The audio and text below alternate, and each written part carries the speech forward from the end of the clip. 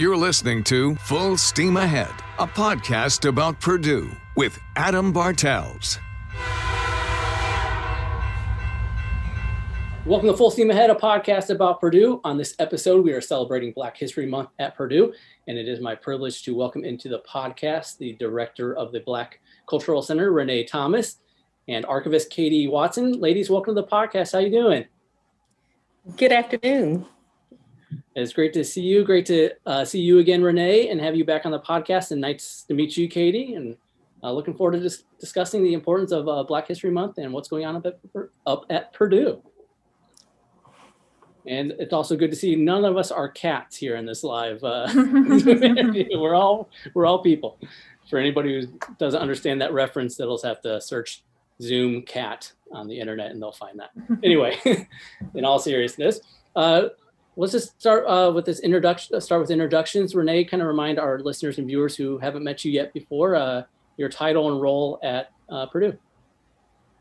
Well, good afternoon to the listening audience. My name is Renee Thomas, and I have the pleasure of serving as director of the Purdue University Black Cultural Center on the West Lafayette campus. And Adam, I want to say thank you for this opportunity to share a little bit more about Black History Month. Yes, I'm glad to have you back on. It's such an important topic, and I'm glad to do it. And Katie, how about you? My name is Katie Watson. I'm the Francais Cordova archivist at the Purdue Archives and Special Collections, and I specifically manage the Susan Bulkley Butler Women's Archives. And yeah, thanks for the opportunity to talk about archives. Yeah, for sure. I'm looking forward to hearing about some of the papers and some of the highlights from this month. Let's start with you, Renee. Kind of just talk about the overall just importance of Black History Month in general. Yes, Black History Month was actually founded by Carter G. Woodson, and we are continuing to celebrate Black History Month throughout the month of February. It's a time for celebration, a time for us to pause and reflect, and a time to learn more about the contributions of African Americans. I think, sometimes whenever we think about Black History Month, we think, oh, that's for the African American community, that's for them to learn more about, whatever. Things that I want to share with you at the Black Cultural Center, as you all know, that we are open to the entire campus community to participate and be engaged. And Black History Month is a month of celebration for all. Black history is American history, and sometimes we disconnect those two. However, those two are very much intertwined with one another. So as we celebrate African American or Black History Month, we wanted the entire listening audience to find a place through our programs and activities. Yes, for sure. Thank you for highlighting that. And I can't, emphasize enough how evident and important it is, especially in light of events this year, how important it is that this isn't just for the Black community, it's for all of Americans and all over the globe to understand Black history and celebrating that and honoring it, recognizing it, all of the above. So, yes. Yeah. And, it's interesting that you say that because of some of the racial unrest that we experienced this year in our country, and not only this year, but it's been part of the fabric of the American experience. But I think for many people, it has become an eye-opening event, and that the inequalities and the disparities that exist within the African American experience have been really amplified this particular year. And I know that there's lots of people who have questions to say, what can I do and how can I participate? And the Black Cultural Center is a wonderful vehicle for you to get involved. Yes, yeah, I agree 100%. And I've been grateful to be able to highlight some of those issues and have the wonderful Dr. John Gates on the podcast a few times this summer talking about the Pursuing Racial Justice series and just highlighting such an important topic and issue in this country. So yes, thank you for pointing that out. Let's talk about some of the events that Purdue is doing this month and even throughout this semester, just kind of celebrate Black history. We have a phenomenal cascade of programs that we're offering, not only Black History Month, but throughout the entire academic year. We are committed to presenting culturally relevant programming, and we have a really robust student performing arts ensemble as well. But just to highlight a couple upcoming events that are happening in February, we have a wonderful partnership with the Art Museum of Lafayette, and we have one of our alumni, Boyd Smith. He has an exhibit that is currently on display at the Art Museum, and it's called Rudiments of Supre. And it's his interpretation of some of the racial turmoil and the Black Lives Matter movement that has happened. So it's very contemporary and very appropriate. And I would encourage you to visit that multimedia art exhibit. In addition, we're offering language classes in Kiswahili, which is a African language. You'll learn the basics and you'll learn a little bit about African culture through those classes. We have a phenomenal book club that we are partnering with the West Lafayette Library. We, the Black Cultural Center, was the recipient of a grant by the Indiana Humanities Council, in which they were looking for opportunities to advance racial equity. So we have purchased a number of books, and 2 of them we're actually doing a book club this February. So the first book that we're doing, we're almost coming to the close on that, but I'm really excited about our second book club. And the title for that particular one is How Long Till Black Future Month. And it's a series of short stories that are science fiction and fantasy stories. So it's a new genre for me personally. And I think that many of our students and community members enjoy science fiction and fantasy. So this is going to be a nice way to be able to digest some of that through short stories.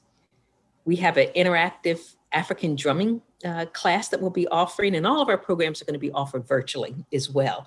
But students can pick up a drum from the Black Cultural Center and actually drum in the comforts of their own home and participate in this percussion class. And then we'll round out Black History Month with a performance by the BCC Student Performing Arts Ensembles. They're working very hard to put together a virtual performance of dance, writing, and creative music. Awesome. Thank you for pointing those out, Renee. And of course, I will, for our people who are watching this online or visiting our website for this article, I'll put links to all those events as well, so people can kind of get a full list, or go back over those or register for any of the virtual events. And speaking of virtual, you mentioned that obviously COVID's been a big bummer and kind of ruined a lot of our fun plans this year, but the positive of it, as you mentioned with virtual events, is anybody from anywhere can join those. So at least that does open it up to people from outside of Indiana or the Purdue community that might want to take part this time, correct? Yes, that's been one of the unanticipated benefits of COVID, that our listening audience and our audience has just expanded tremendously because people don't have to physically come to campus to take advantage of our programs. They can enjoy them in the home and the comforts of their own living room. And we have found that we have individuals from all over the globe tuning in to BCC sponsored programs. So we're excited about how we've been able to engage a audience in attending our programs. For sure, yeah, definitely. At least you mentioned one of the one benefits there, you get to expand the audience. And one of the other cool things that is available too is the collections of papers. And Katie, I want to bring you in for this. Talk about one of the cool highlights is the collection of papers of Helen Bass Williams, the first Purdue Black faculty member on campus there. Kind of talk about those papers. Sure. So the Helen Bass Williams papers came in, we received them in the summer of 2019. So I guess just over a year and a half ago. And so Helen Bass Williams, for those who aren't familiar with her, she was an educator, a healthcare worker, and a civil rights activist in the South during the civil rights movement. And so she, she participated in protests and sit-ins. She she worked at historically Black colleges such as Benedict College and Tougaloo, and was really integral in bringing students from those colleges to the Highlander Folk School, which was a social justice leadership training school in Mississippi. So she worked in Mississippi for a while. She was integral in establishing Head Start programs, which helped minority students or minority children get access to healthcare and better education as well. And she did that all before coming to Purdue. So she came to Purdue in 1968 as an assistant professor in French and a counselor for minority students. And so, as I mentioned, in 2019, we received her papers. And this was actually, so we weren't even aware that these papers existed. So we were under the impression for many years, she didn't have any children or living family. So we were under the impression that there weren't any of her personal papers existing anymore.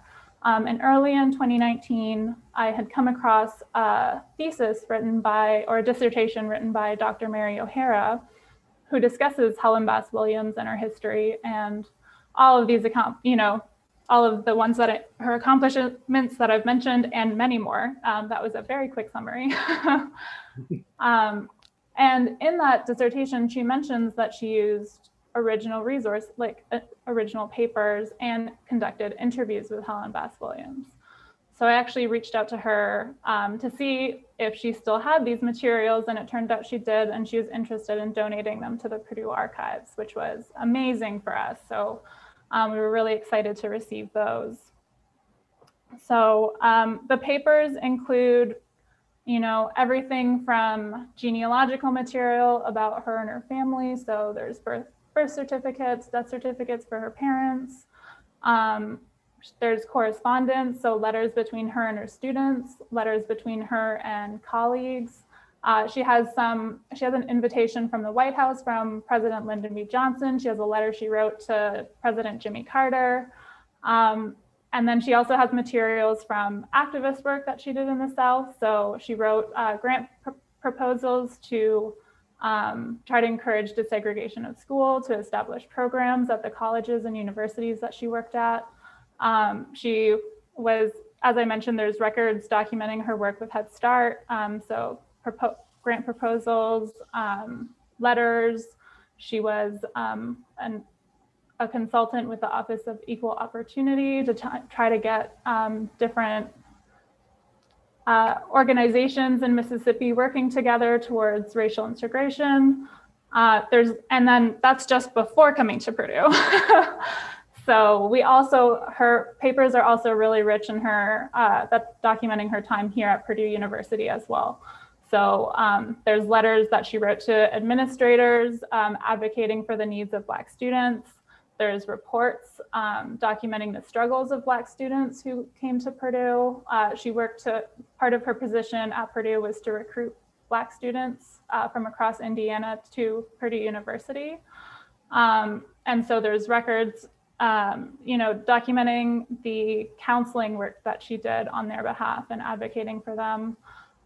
She also collected newspaper articles about the Black student protests in 1968. And she has photographs in those collections as well. And I'm sure I'm forgetting something, but there's also, she has photographs, like personal photographs from her time kind of throughout her life. And then one of the most significant parts of that collection are the interviews that Mary O'Hara did with Helen Bass Williams.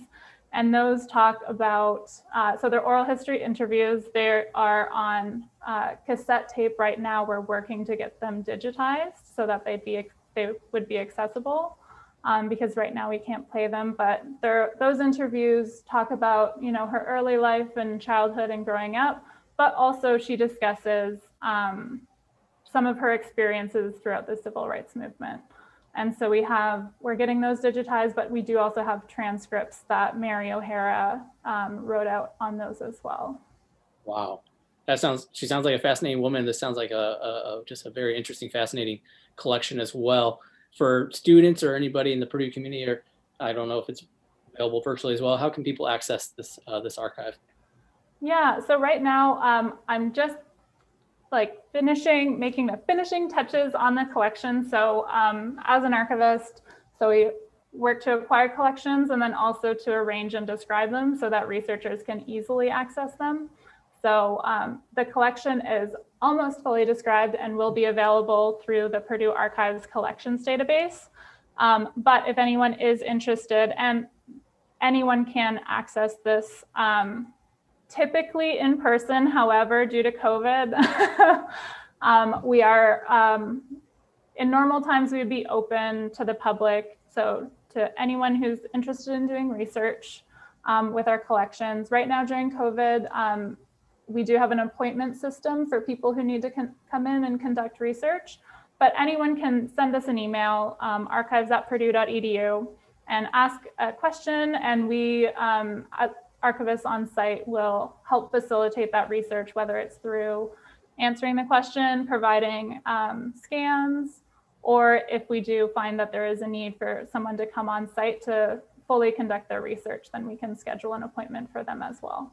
Awesome, Katie. Thank you so much for highlighting that. Is really cool. And I'll make sure there's links on the website for people to be able to find that information so they can check that out.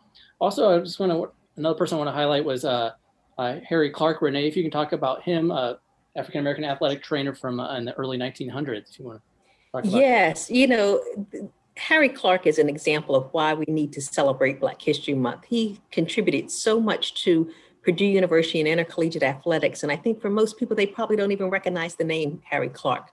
But what people do recognize and remember, I think, is that on Halloween night, October 31st in 1903, there was a tragic train wreck in which 14 Purdue football players were killed, a coach and an athletic trainer, and injured 40 people.